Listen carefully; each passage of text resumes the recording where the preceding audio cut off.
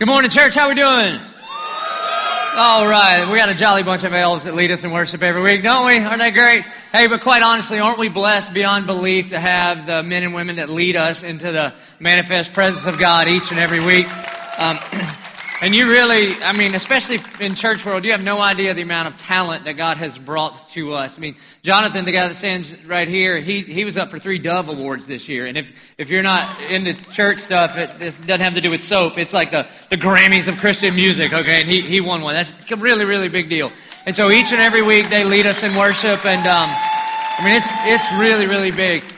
And so if you haven't picked up the North album, the North CD, that song's not on there, praise God. It's like real worship songs like "Oh Come All You Faithful" and "Little Town of Bethlehem" and "Oh Holy Night" and stuff like that. And so you can pick this up in the lobby right out here. We don't have a lot of copies, hard copies left, so you can also download it on iTunes. We'd love for you to do that. And a big reason that we do it is because this is not Christian karaoke, that we take worship very, very seriously here, and that we worship God, and we want to put tools in your hands to help us worship better, like all during the week. And here's how I know it works. When we just sang Rooftops a little while ago, which was on our last album, that the worship level in this place went up a notch. It just did. And I watched you recognize a little wail in. You went, "Oh, this is my jam," and hands went up. We had Lutherans with their hands in the air in this place. It was crazy, right? Singing with your eyes closed, and it's just better. Don't you just feel like you're on stage in front of Jesus just singing when you know the songs? And so part of the reason that we do CDs is so that you can know the songs. We're going to do another album this next year, so just that's why we do it. Our people aren't trying to be rock stars. They're just trying to be real worship leaders and equip us. And so we're blessed like crazy. So pick up the North CD if you want it, or you can download it on iTunes. Also, as one more little piece of housekeeping, you people are crazy, all right? You're just crazy, breaking all the rules. Last week was Compassion Sunday. Some of you know that, and you dodged it. That's fine. You'll take that up with Jesus, all right? You'll be before him one day. It's fine. All right, whatever. But if you weren't, well, Compassion told me we're fully saturated on kids. We already are kind of off the charts on the amount of kids that we sponsor, based on the attendance here. And so we said, well, just give us 1,000 packets. We'll see what happens. And you sponsored over 900 children last weekend. Yay, isn't that crazy awesome? Unbelievable. Just unbelievable. So if you didn't get the opportunity to sponsor Compassion Kid, Compassion is just a Christ-centered, gospel-focused, Jesus-based child advocacy program that goes into third world countries and rescues kids from poverty in Jesus' name. And we sponsor, I guess we're close to 4,000 kids now or something like that. As a church, it's really, really great. And so one of the things I did is I pulled 4 packets to sit on my desk for my family, my kids, to pick out a kid. And so we sponsored another one. And so I feel kind of guilty because I got 3 that I pulled off the tables that nobody got a chance to see. And so at the end of the service, there's going to be tables outside in the lobby. And so if you didn't get a chance to sponsor a kid, if you'll go and sponsor one if the Lord leads you to. And then I have 3 from Brazil that at the end of the service, not right now, at the end of the service, I'll have with me down front. And so if you'd like to sponsor one of them, then you can come grab that from me. But just way to go again. If you've got your Bibles, go to Revelation chapter 12, Revelation chapter 12, all right? Now, today, we're going to be in the book of Revelation. If you brought a guest for the very first time, I would really encourage you to come back. This week's going to be really, really weird. Next week will be great. All right, this week, kind of kooky. All right, it is what it is. And if you're new to Bible study, I would just encourage you, don't start Bible study in the book of Revelation, all right? But I'm a professional, so I can take us there and get us out safely in time for lunch. And so the reason that we're going there is because in the scriptures, there's at least 4 accounts of Christmas, or the birth of Jesus, the incarnation of Almighty God becoming one of us, okay? And so one account that we're pretty familiar with would be the Gospel of Matthew. And Matthew kind of takes it from Joseph's perspective, Jesus' stepdad's perspective, and talks about his journey on Christmas Day. And then the one that we know the best is Luke. And that's Luke chapter 2, and it was made famous by Linus from the Peanuts, what he reads at the end of the Charlie Brown Christmas. That's Luke chapter 2, and it takes a historical perspective in connecting the Old Testament prophecies from Isaiah to this little baby born in a manger and wrapped in swaddling clothes. And those 2 are the historical perspectives of what happened a couple thousand years ago at Christmas. The Gospel of John, it addresses the incarnation from a theological perspective. In the beginning was the Word, and the Word was God, and the Word was with God. And when you get to verse 14, and the Word became flesh and dwelt among us, that's his description of Christmas. So it's not so much historical as it is theological. But then there's another account, and it is in the book of Revelation, chapter 12. The book of Revelation, chapter 12. And from the book of Revelation, we get the events of Christmas, but not so much from an earthly perspective with like wise men and shepherds and that kind of thing, but we get like the heavenly perspective. The book of Revelation is sort of like God allows John, the same guy that wrote like John in 1st and 2nd and 3rd John, he allows John to sort of peel back the curtain between the chronology that happens to us here on earth and the eternity that's going on in heaven. It's sort of like The Matrix. Don't go crazy with me here, but it's kind of like Neo and Mr. Anderson. You know that whole deal. And there are times where he can see that everything's going on here, and then there are other times where he's allowed to look behind the curtain and see what's kind of going on behind the scenes. It's a bit of what's happening here. And so what I want to do today is unpack for you what Christmas looks like from a heavenly perspective. And so here's just a few truths that I just want to establish that'll help us get into the book of Revelation. And the first one is this, is that there is more to this life than what we can see and touch. There just is. And regardless of whether you call yourself a Christian or not, we all believe that there's an unseen world that affects what we can see. And I know this is true because about half the women in here today, you carry a little thing of hand sanitizer with you. And the reason that you do is because you believe there's an unseen world that affects your seen world. That you walk through and you go, oh, Merry Christmas, and you shake somebody's hand, and you go, and you squirt that stuff on your hand because you don't want the unseen world to affect what is seen. That's just true. But even on a spiritual or a deeper level, we believe that too. Like we believe in things like love. We just do. Regardless of what you believe about God, you believe in love. And if the person that you love comes to you and says, I love you, you would never go, no, you don't really. That's just a chemical reaction in the medulla oblongata. You would never say that. You actually believe there's something bigger. We believe in things like hope and destiny and some of those kinds of things. Also on the negative side of that, we believe in evil. That on 9/11, when that atrocious event happens in our country, we didn't think that it was just the sole responsibility of a few men that made poor decisions. We believe that it was sort of this cosmic evil, this something out there that is not for us.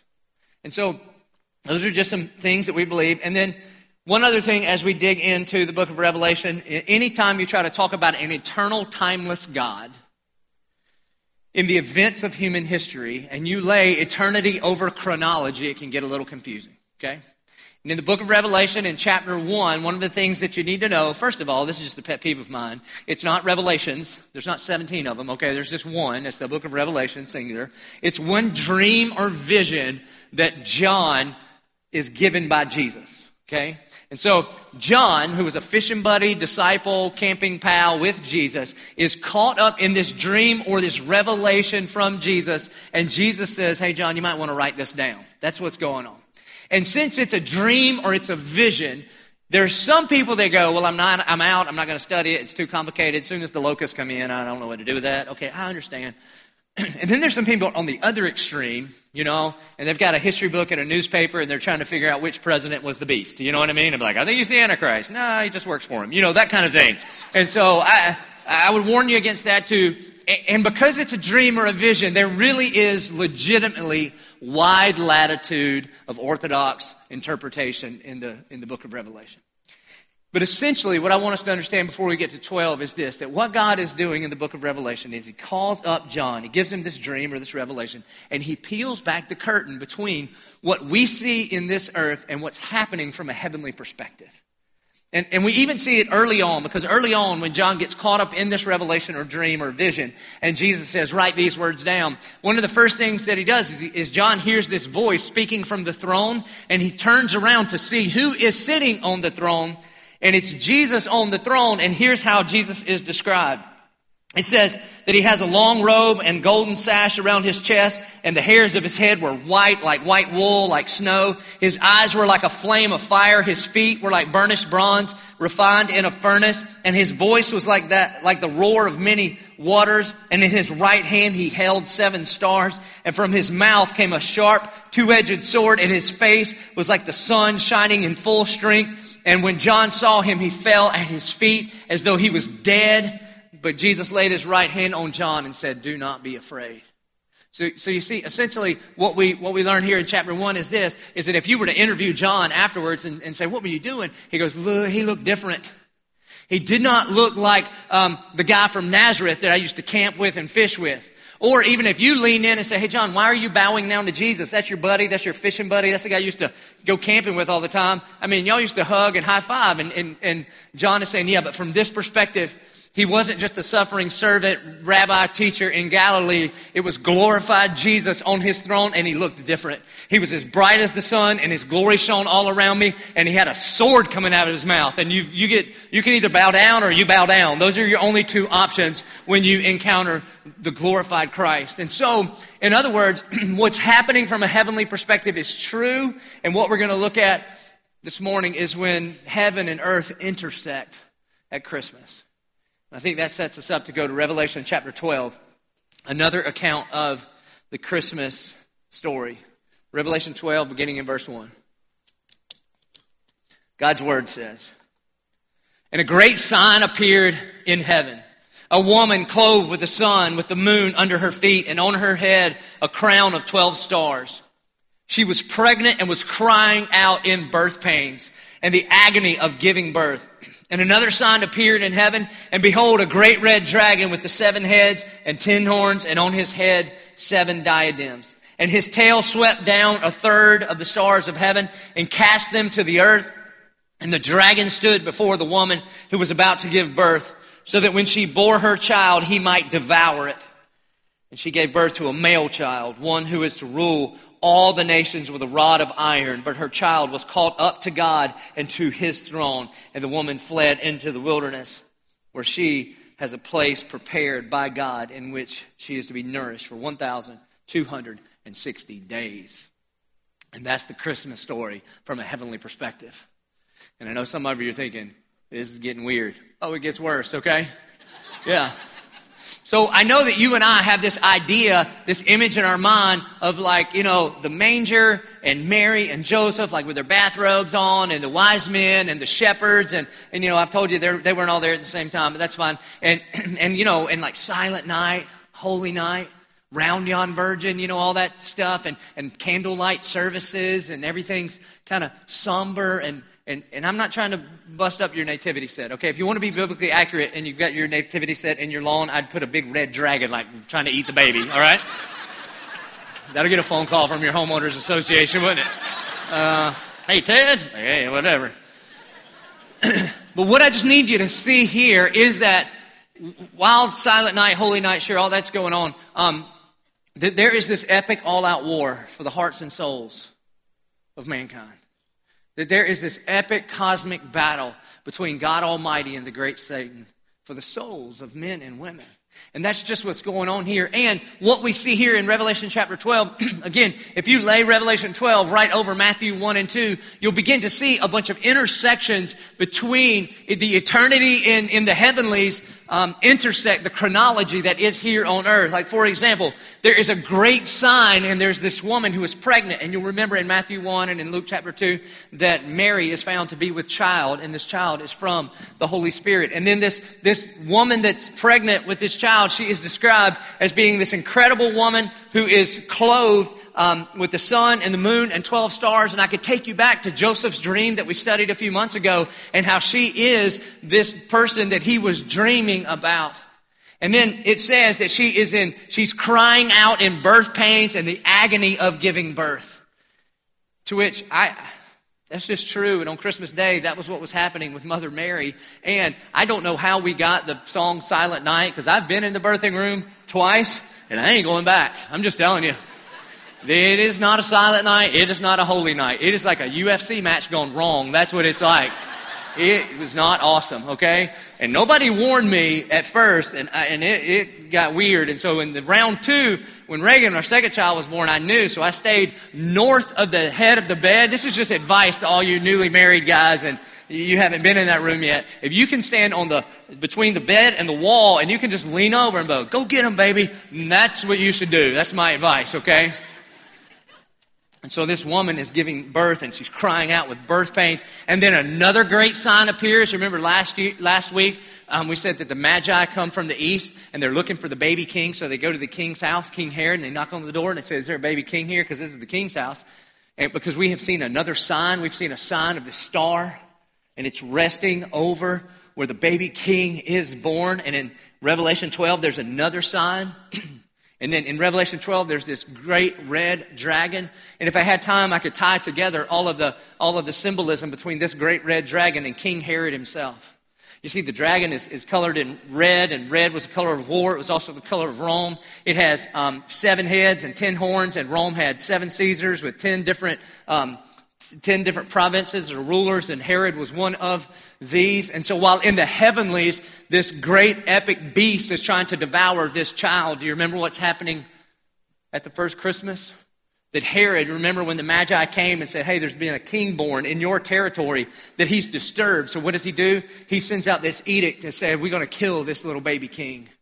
And so again, from our perspective, from the earthly perspective, it looks like a jealous, insecure ruler who's trying to protect his territory. But from the heavenlies, there's this great red dragon that is trying to devour this child. And then this woman in Revelation 12 gives birth to a male child. And Mary gives birth to a little boy. And this child in Revelation 12 is one who is to rule all the nations with a rod of iron. And Isaiah said some things about this little boy, like the governance will be on his shoulders. That yes, there'll be kings, and yes, there'll be presidents and prime ministers, but there's only one King of Kings and Lord of Lords, and his name is Jesus. It's talking about the same child. And her child is caught up to God and to his throne. And there's only been one man, fully human and fully God, that ascended to sit at the right hand of God the Father. And the woman fled into the wilderness, where she has a place prepared by God in which she is to be nourished for 1,260 days. You remember from last week that the Magi, when they come and they visit little toddler Jesus, and then an angel comes to Mary and Joseph and says, listen, you can't go back home because Herod is there and he's going to try to kill you. And not only is he going to try to kill baby Jesus, but just to make sure he gets him, he's going to try to kill every little boy that's 2 years old or younger. And so you need to flee, and you need to go to the land of Egypt. And so sure enough, history tells us that Mary and Joseph and Jesus, they all go to Egypt, and they stay there. You can read this in Matthew chapter 2, verses 13. It says, go to Egypt. And then in verse 20, an angel comes back and says, okay, the threat's gone. And history tells us that Herod lived for about 4 years after the birth of Jesus, or about 1,260 days after the birth of Jesus. And so what we see here is this overlapping between what's happening in the heavenly places and what you and I read about at the birth of Jesus. And so again, I'm not manger set on your lawn. All right, add a dragon or not, that is up to you. But then it keeps going. It keeps going. Verse 7, it says, and now a war arose in heaven, and Michael and his angels are fighting against the dragon, and the dragon and his angels fought back. So the thing I just want you to grab onto this morning, I just want you to think about for a second, is that when we celebrate Christmas, we're not just celebrating cute little chubby, almighty, sovereign God wrapped in swaddling clothes, but this is like an epic, all-out war in the heavenlies for the hearts and lives of people and for the glory of God himself. And what we find out here in Revelation is there is this great war between Michael and his angels and the dragon and his angels. And they are in this cosmic warfare over the glory of God and the hearts and lives of men and women just like me and you and the people you work with and the people you love. And here's just what's true.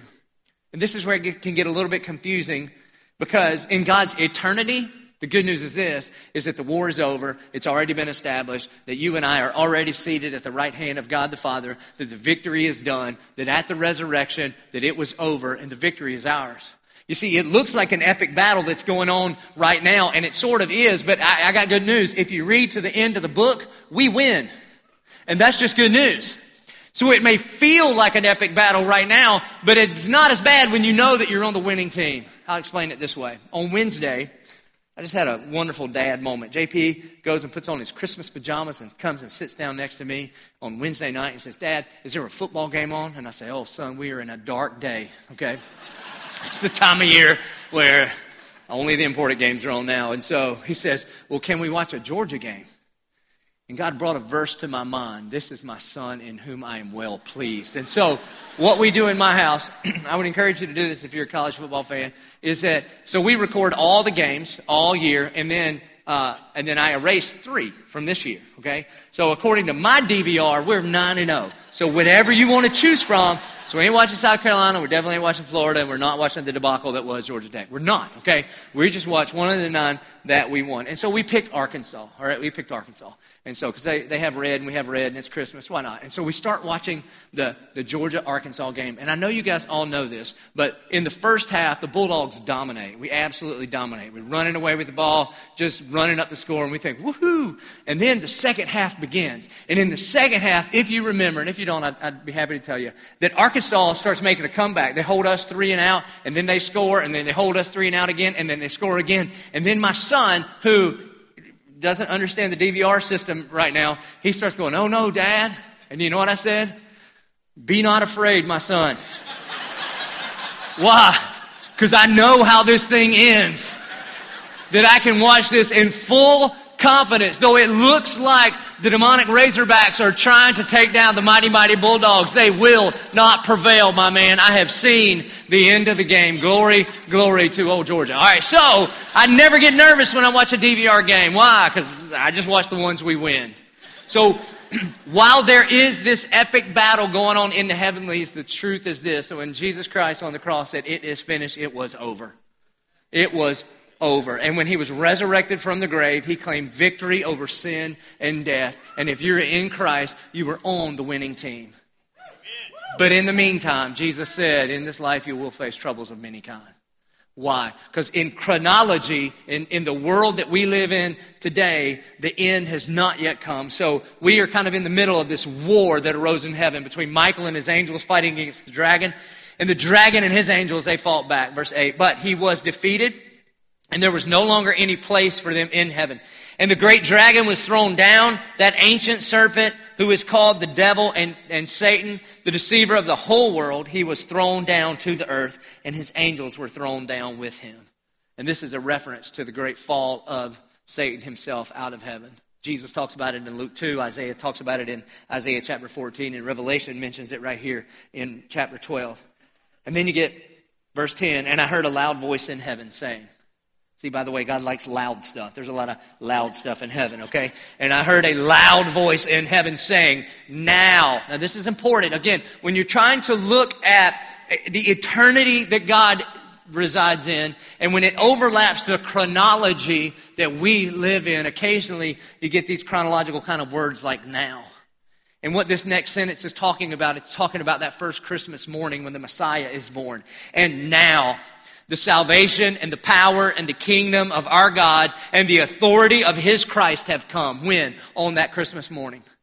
And notice, from the heavenly perspective, it's not just, it's not like this King Jesus is adorable, but we adore him because he is salvation and power, and the kingdom of God and the authority of Christ has shown up on that Christmas morning. For the accuser of our brothers has been thrown down, who accuses them day and night before our God. And they have conquered him by the blood of the Lamb and by the word of their testimony, for they love not their lives, even unto death. You know what happens here? Essentially, what the writer of what John is saying here in Revelation 12 is that the point of Christmas is Easter. That's the point. That the reason that this baby is born in a manger is because he is going to come and shed his blood and conquer sin and death.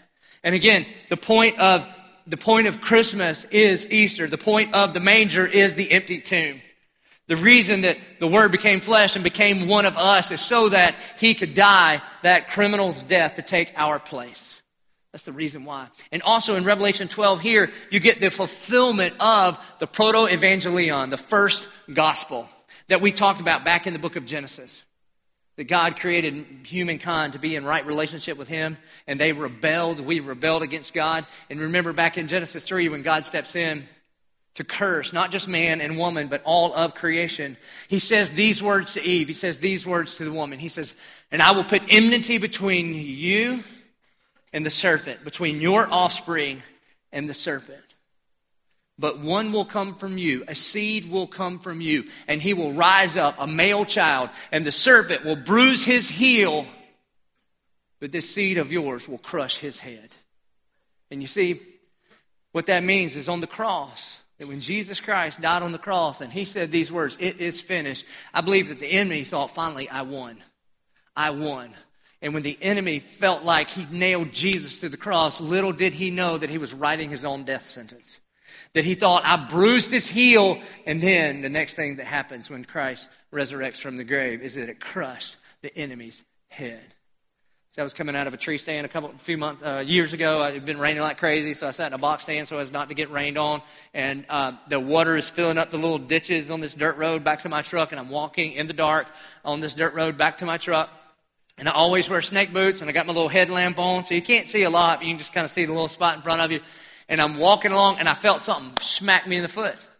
And those of you that are hunters, which should be most of us by now, I think I've converted you, okay?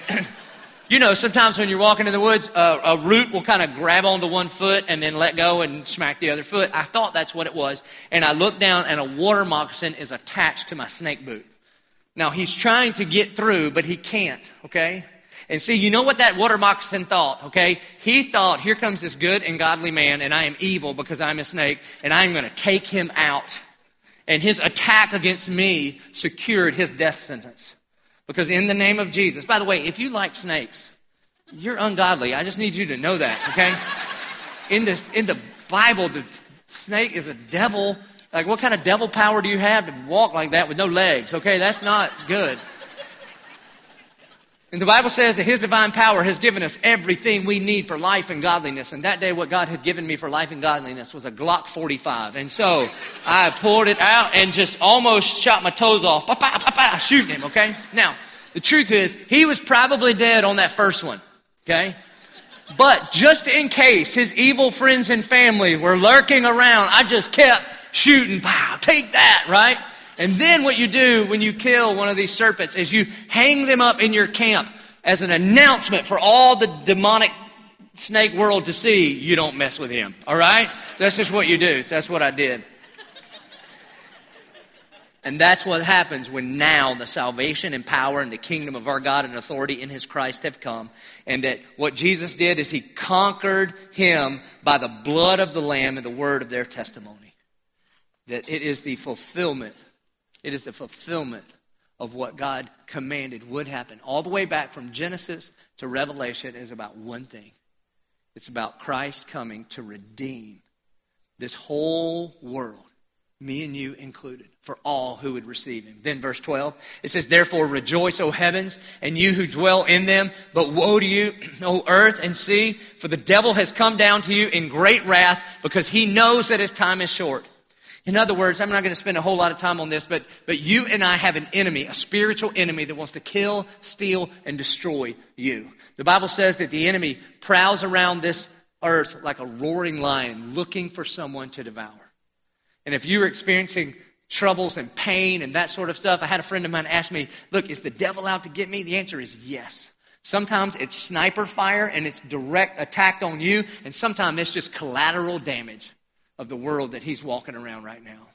But there is a spiritual enemy, but the good news is that, again, if you are in Christ, you're on the winning side. Verse 13. And when the dragon saw that he had been thrown down to the earth, he pursued the woman who had given birth to the male child, but the woman was given the two wings of the great eagle so that she might fly from the serpent into the wilderness to the place where she is to be nourished for a time, times, and a half a time. That's the Bible's way of saying 3.5 years. And again, if you go back to Matthew chapter 2, you see that Mary and Joseph and toddler Jesus, they go to Egypt for about that long. And then verse 15 and 16, this is when in 17 it begins to shift on us.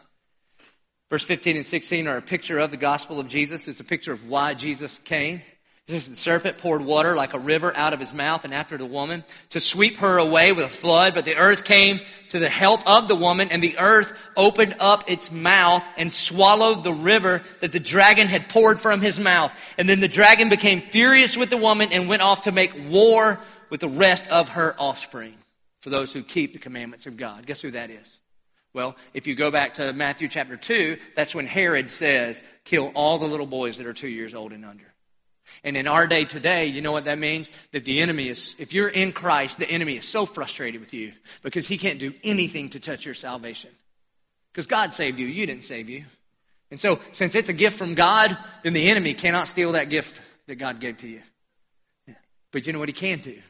He will come after you in the meantime. He turns, when he realizes at the empty tomb that there's nothing he can do about salvation anymore, he turns his attention away from this male child, Jesus, King of Kings and Lord of Lords, and he turns his attention to folks like me and like you, and he's going to make war on the rest of her offspring, that's us. But the good news is this. In verses 15 and 16, we get this beautiful illustration of the gospel of Jesus Christ. We get this beautiful illustration of exactly what Jesus Christ does on the cross. You see, in 15 and 16, it says that the dragon spews out this great flood to try to take the woman and her baby out. And so when he realizes that he can't, he turns his attention to you and to me and the enemy. Satan sends this great flood after you and after me. But you know what floods out of the mouth of the father of lies? Lies and sin and death and condemnation and guilt. And here's how it plays out in your life.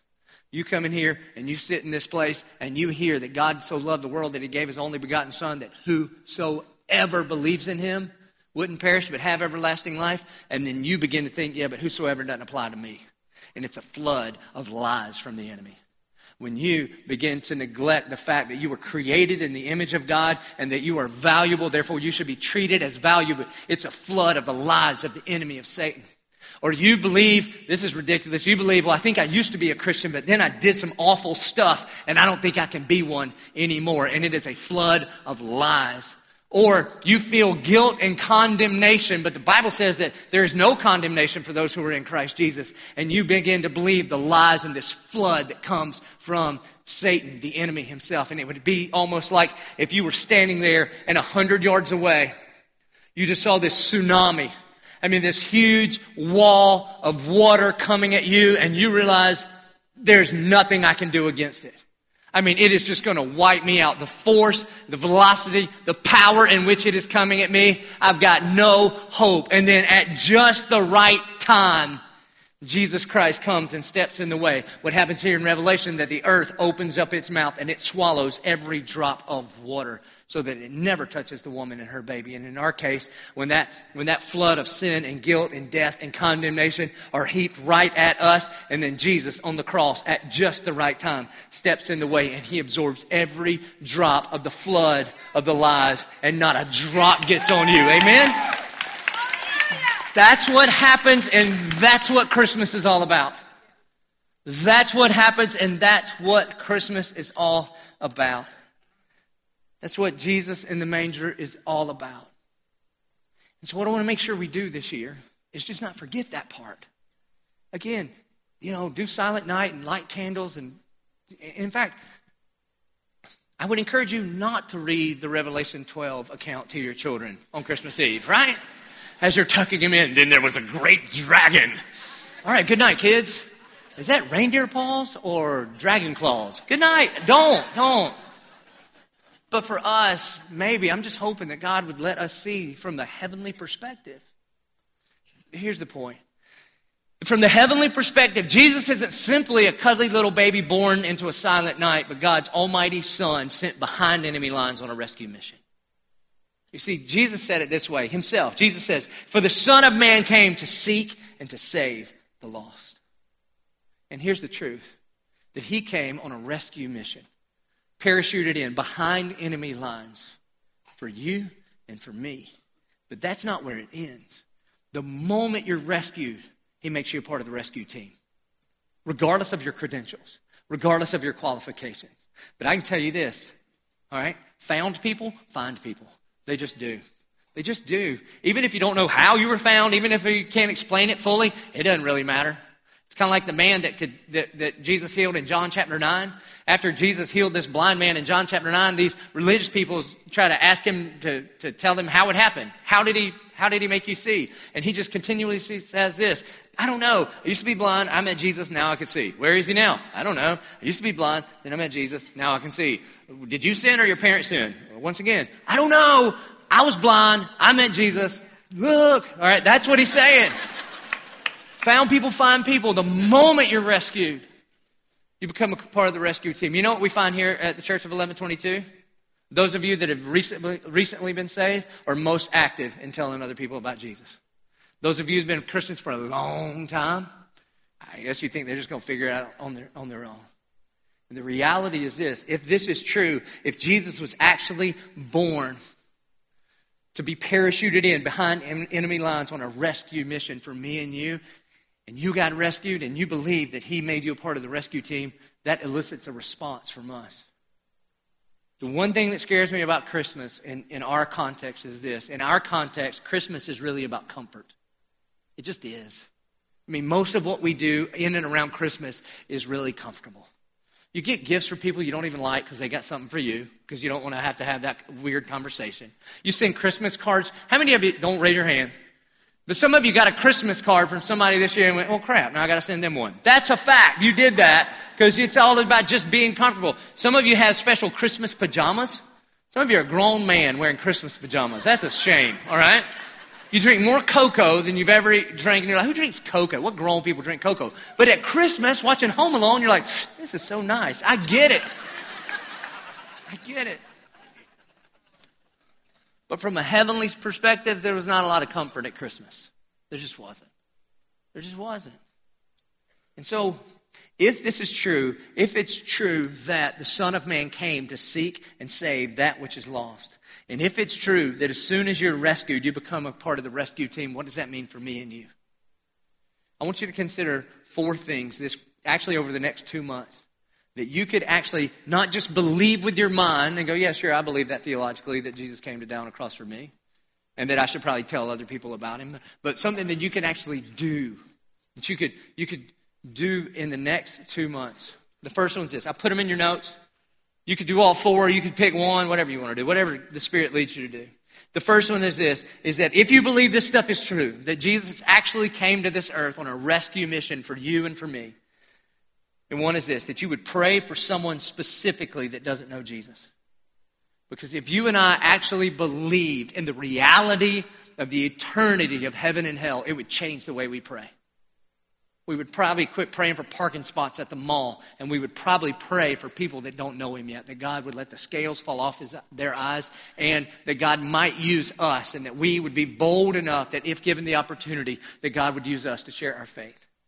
And let me just kind of, I always feel like at our church, I got to say this, okay? And I'm not saying be weird, okay? I'm not saying dress up like Santa Claus and take a bullhorn to the Jags game and tell everybody they're going to hell. All right, if God tells you to do that, I'm telling you, take your 1122 sticker off on the way, okay? That's all. And then we're clean, all right? But you don't have to be weird, but just be authentic. That you would pray. I mean, you would really pray like it matters. Like somebody's hanging in the balance of heaven and hell. And you know why we pray? We pray because I think it actually matters. That God can actually answer our prayer. That's it. That God can actually answer our prayer. And look, I'll just be honest. There are people that I love so dearly. And I don't pray for them like their eternity matters. I don't get up in the morning and think about, man, the souls of some of the people I love the most are in eternal peril. What am I going to talk to God about that? No, you know what I think? I think, where are we going for lunch today after church? And did I record the game? Just normal stuff like that. So maybe this Christmas season, you'd begin to pray like it actually mattered for somebody very, very specifically. Because here's the difference. If I were to tell you, hey, listen, there's some very sick compassion kids, and if we don't raise $100,000 in the next month, they're going to die. You would go, oh, that's a shame. And you'd think about it for a minute, and you might say a little prayer, and you would think, I hope we can get the money, right? No problem. But if the doctor came to you and said, it's your child, and if you don't raise $100,000 by the end of the month, your child dies, then guess what? It goes from hope to we're going to.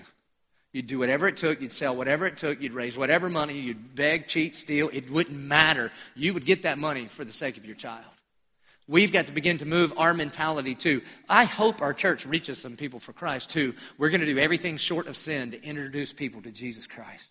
And we're going to pray like we mean it. The second thing is this, is that if you believe this is true, that I want you to invite someone to church next week.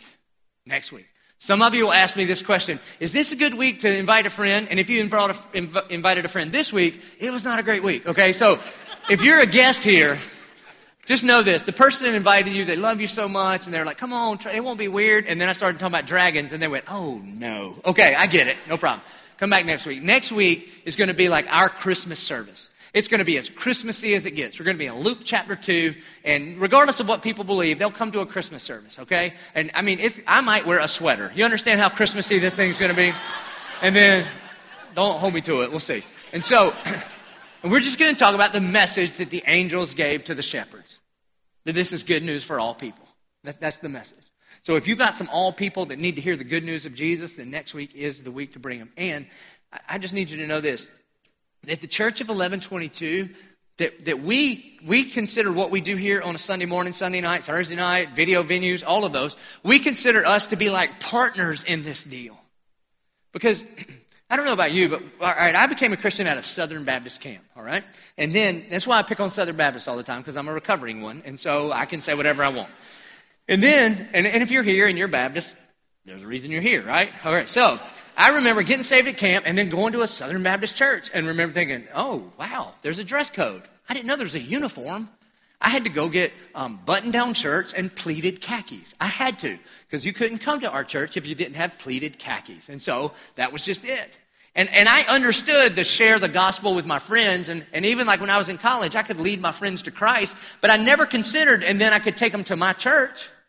Because it was like a secret society of Baptists. And if you didn't grow up in that, if you weren't kind of enculturated in that, then you didn't know what was going on. There was all of this, there was kind of, we had our own language and in the service. Have you ever been to a church like this where nobody tells you and all of a sudden everybody just stands up at one time and starts singing a song and none of the words are around? You're like, how does everybody know the secret song? Nobody told me. Like, I remember the one and only time I went to a Catholic church. And if you're Catholic, God bless you. We're so glad that you were here, you know. But Catholic church is great for Catholics, isn't it? But if you're not a Catholic, I went to this Catholic church one time, and my favorite part of the whole thing was the sermon. It was 8 minutes, wasn't even in English. I thought, that was awesome, all right? But the whole rest of the thing was like a skit without a point. I was like, what is happening? There's props and smoke and hats. I mean, there was things going on. And at one time, everybody just stood up and sang the doxology. Well, now I'm like a pro-Christian. I know the doxology. But back then, I didn't know the doxology. Everybody just stands up. Praise God from... And I was like, whoa. And so everybody's up. I'm last up. I'm like, oh, dang. And then nobody told them to be seated. Just they all sit down and I'm up. And then I'm waiting. I'm in my Catholic stance. You know what I mean? I'm like, y'all ain't getting me again.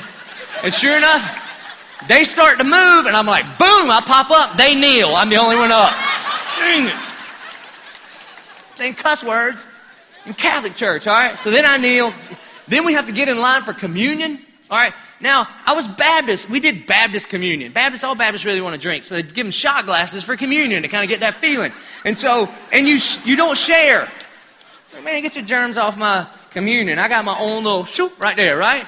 Well, I'm in line, and I don't know what's going on. I'm so nervous. And the crazy thing is, I was a Christian, and the guy that took me to church was not. He just went because his mom made him. And I'm kind of looking and I'm like, they are drinking out of the same cup? It's flu season. I ain't putting my I know that guy. Put my lips on that. Freaking out. So then I get to the front of the line and the guy asked me like the secret Catholic question. Hey, are you Catholic? Secret handshake. Now, I didn't realize that in their theology, they believe in transubstantiation. Okay, I got that all now, but then I didn't. So he asked me the secret Catholic question. I didn't know the answer. And so he just went, this is not for you. And I was like, he denied Jesus? That's, wow. Go back. And I get it now. I understand why they do that. Great. And then I go back to my seat. And then we're going to pass the peace. We didn't pass the peace at my church, all right? And so everybody stands up and they're like, pass the peace. And so everybody started shaking hands and stuff. Now, we did that at the church I went to. But it was just like, good morning, how you doing? All the extroverts talk and all the introverts just pray. They don't talk to me. All right, that's what usually happens. And I'm trying to talk to this guy because this guy's kind of weird. And then sure enough, he's passing, peace be with you. But I didn't know the peace be with you. I just heard, and I said, pretty good, how about you? And he was like, I'm calling the Pope. You're going to hell. It's over. I remember leaving, just feel like, what just happened? What just happened? So the way we do these services, we seek to glorify God in worship and word. Okay, that's what we do. We don't do Christian karaoke. We're not singing to you. We sing to Jesus.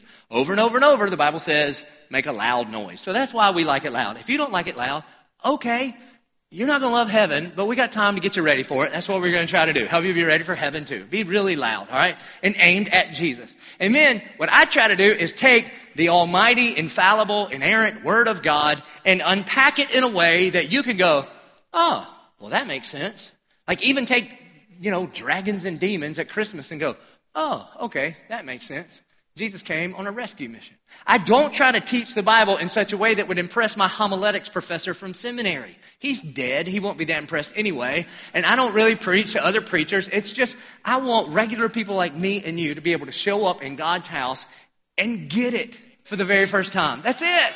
And even if you don't believe it, that's fine. My job is not to convince you to believe in Jesus. I can't do that. I'm a reformed guy. All right? I believe only God saves, God draws, God has to soften your heart, God has to make the scales fall off your eyes. My job is just to be obedient to cast the seed in an understandable way. So even if you say, I don't believe what they believe, I at least want you to go, but I believe they believe what they say they believe. And then for the very first time, you could go, okay, I get it. So next week, we're just going to present the gospel. We're going to present the gospel. So if you've got people that you love, and you would love for them to know Jesus, then that's what we're going to do next week. I would love for you to invite them. And some of you are like, well, I don't even know how do I even step into that, hey, will you come to church with me conversation? Just this. This is going to be your cue from God, okay? The next time you're in this conversation, what are you doing this year for Christmas? Then your response is, whether you ask it or they ask it, your response is, well, Sunday we're going to a Christmas service at my church. You want to come? And then you give a time and a place. That's it, a time and a place, all right? Meet me in the parking lot. At this time, we'll come in together. I'll buy you lunch, that kind of thing. And you have no idea what God might do through your invitation. So one is pray. Second is invite somebody next week. Third is consider hosting Christmas in a box service, right? Here's the reason we do this. We do this so that you can get your friends, coworkers, family members to just come sit down in your home and hear the gospel, especially people that might not come to a church service, okay? And so, if you have friends, now if you don't have friends, that's a different sermon, all right? We'll help you later. But if you've got friends, you just take this and we try to make it easy for you.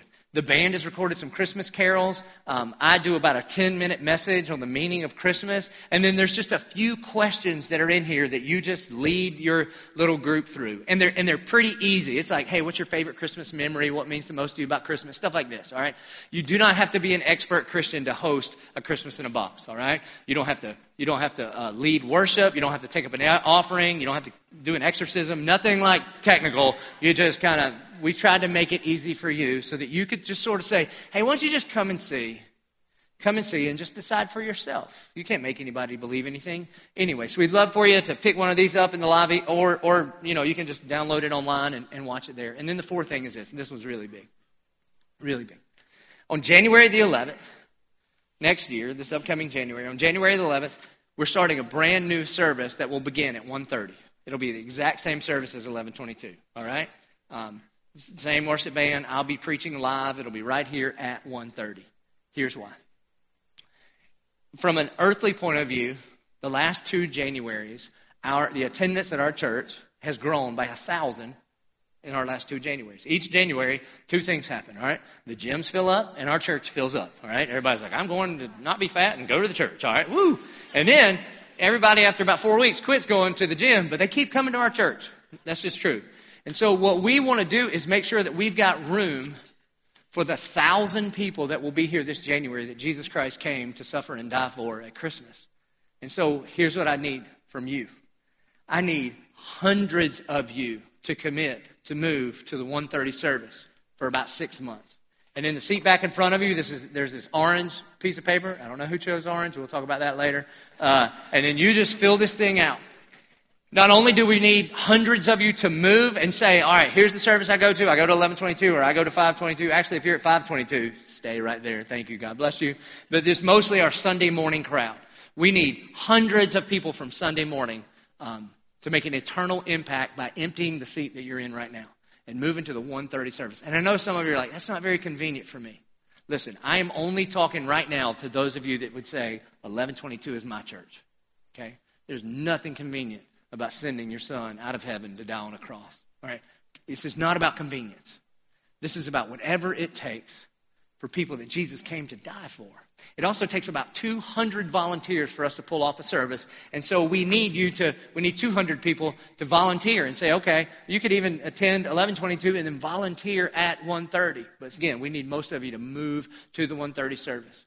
And you can also do all of that on your app.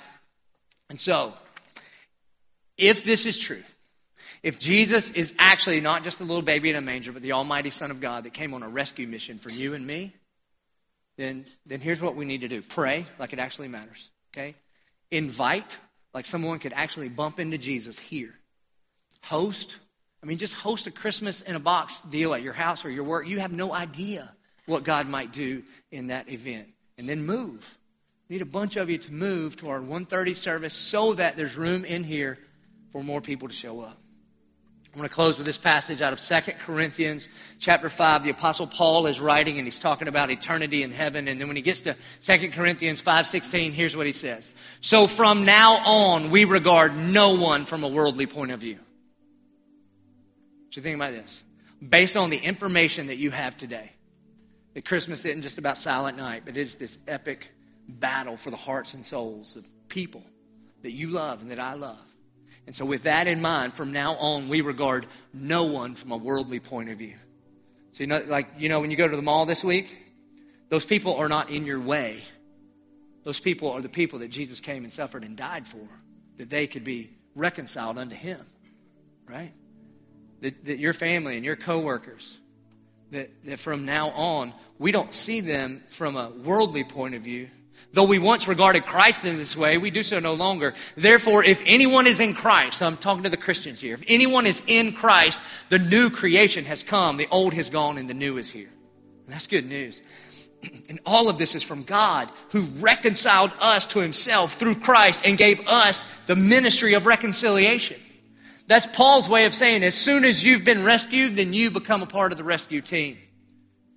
Verse 19, that God was reconciling the world to himself in Christ, not counting people's sin against them, and he has committed to us the message of reconciliation. Here's the message of reconciliation, that God was reconciling the world to himself, not counting people's sin against him. You know what that means? You know that means that you and I can share the message with people that say, hey, listen, I know you believe all these kinds of things about who's in and who's out, but this is just true. When Jesus Christ died on the cross, that counted for you. And you know that sin and that struggle and that condemnation and that guilt, if you're in Christ, that doesn't count anymore. Because what Christ did on the cross counted for you. That's what he's saying here, that we have the message and the ministry of reconciliation. Verse 20, it says, we are therefore Christ's ambassadors. You get this? Do you know who's Christ's ambassadors in your family? It ain't me. You know who's Christ's ambassador in your neighborhood? It's you. You know who's Christ's ambassador at your workplace? It is you. That God, not only did he redeem you, but he placed you wherever he placed you on purpose to be his ambassador, as though God were making his appeal through us. Again, it's God that draws, it's God that saves. But this week, when you give the invitation, hey, you want to go to church with me next week? The Bible says it's as though God himself is giving the invitation through you. It's as though God were making his appeal through us. We implore you on Christ's behalf, be reconciled to God. And then he sums that all up with a very similar image as Jesus standing and absorbing that whole flood from the enemy. He says, for God made him who was without sin to be sin for us, that we would be made his righteousness. And that's the point of Christmas. That's the point of Christmas. And so I want to invite you, I want to implore you, if you are reconciled with God, that you would participate in the ministry and the message of reconciliation. And we, as a church, we're trying to partner with you. So we just don't send you out and be like, enjoy the ministry of reconciliation. Because I know you'd be like, well, how do I do that? You pray. You pray like you mean it. Just pick one person, and you start praying for them like crazy. And you invite, next week, you invite them to come hear the gospel message. And maybe you just host a Christmas in a box either at your home or when you're traveling, wherever it is. And then you move. You move to the 1:30 service, and you help us pull that off so that more people, just like you and me, can come to know him. Would you please stand and pray with me? Our good and gracious Heavenly Father, God, we love you. We thank you so much. God, we thank you for the silent night and holy night and those somber moments of reflection with you. But God, we thank you for the mission that you came for and the mission that you've put us on. God, I pray that this continues to be a church where it's okay for people to not be okay, because we know this. When people get in this place, God, that they're likely to bump into Jesus because Jesus is here. God, please help us never take our eyes off of the mission that you came to seek and to save the lost. And you're our Lord. That means we do what you do, that we join your team to seek and to save the lost. God, I thank you and I praise you that found people find people. God, I pray for the folks here, the men, the women, the students here, that they would be bold enough to pray, to invite, to host, to move, whatever you lead us to. We pray it in Jesus' name. Amen. Hey, listen, as we respond, I don't know about you, it always happens to me. Anytime I talk about somebody that needs to know Jesus, there is one face and one name that immediately pops into my mind. That's true for you. The way I want to respond today is this, that you just come to the altar and beg God, that maybe this Christmas season, that this would be the season that he saves them. Or maybe in January on the 11th at our 1:30 service that they show up. But that God might use you and your obedience to change somebody's eternity. So I'd invite you to come and respond.